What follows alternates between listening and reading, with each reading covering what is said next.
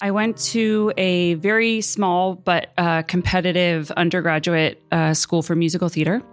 And in my senior year, a distinguished alumni was returning to direct a musical. And it was really coveted to try to be one of the actors like in this show. So of course, I really put myself out there and I was really excited. And I really, really wanted this opportunity. And the audition process was very interesting. And, I felt like I would have the opportunity to learn from this person what like the business was like or really high quality theater. So I was very invested. So I got into the show and I was super excited. And I, growing up, have tended to be a little chatty or, one who enjoys making others laugh, sometimes during class when it's not asked for. So the cast that was assembled, a lot of them were seniors like I was. And so this just felt like such a warm, intimate opportunity. And so I would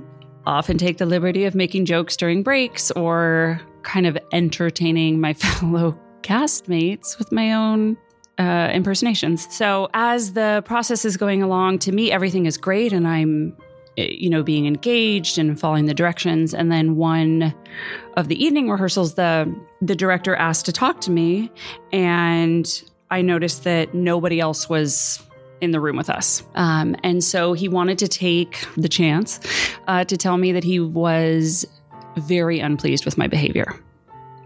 And so much so that he went on to threaten me that I was attempting to overpower him, I wasn't falling in line, and that he would have no problem removing me from the show. And he didn't care that my parents probably bought plane tickets because the school was very far from where I grew up. And that if I didn't want my future potential career ruined, I would start following directions. And at the age of 21, that was really frightening.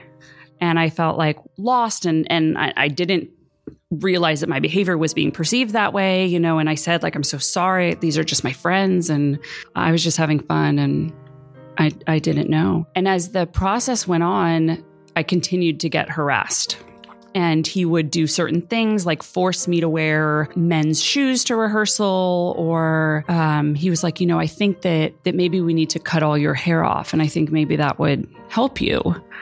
And so I did not want to be removed from the show. To me, that was potentially horrifying. I did not cut my hair, however. But I felt like I became a shell of who I really am because I felt pressured and I felt harassed and I felt humiliated, which is, I guess, how I connected it to being roasted or roast.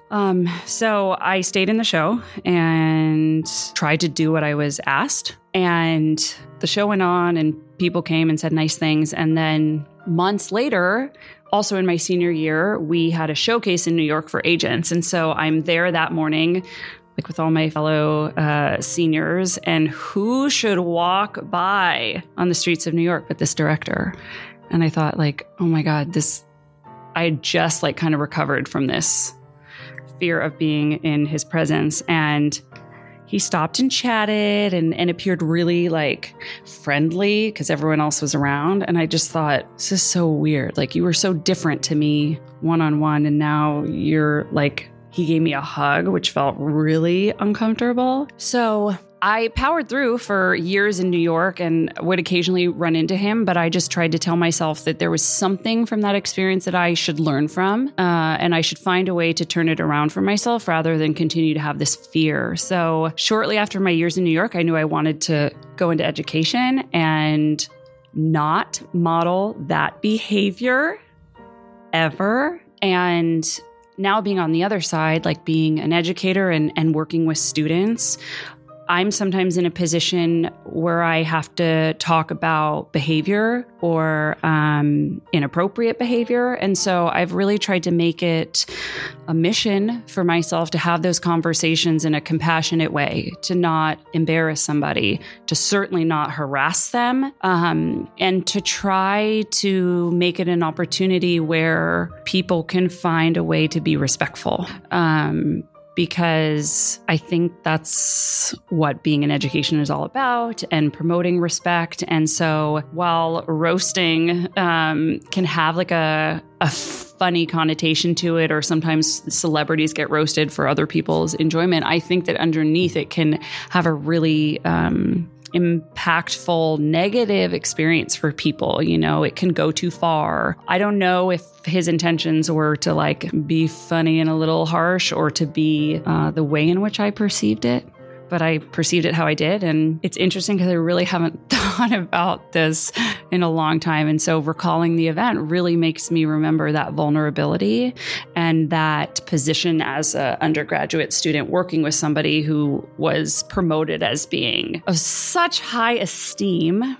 And so I hope that with my students now, I am able to interact with them respectfully, and that they are able to feel comfortable and trust me. And even if it's a challenging conversation to have, I want to be able to do it in a way that is honorable. And whether someone else is there or not, I would speak to my students as if anyone else was listening to the conversation.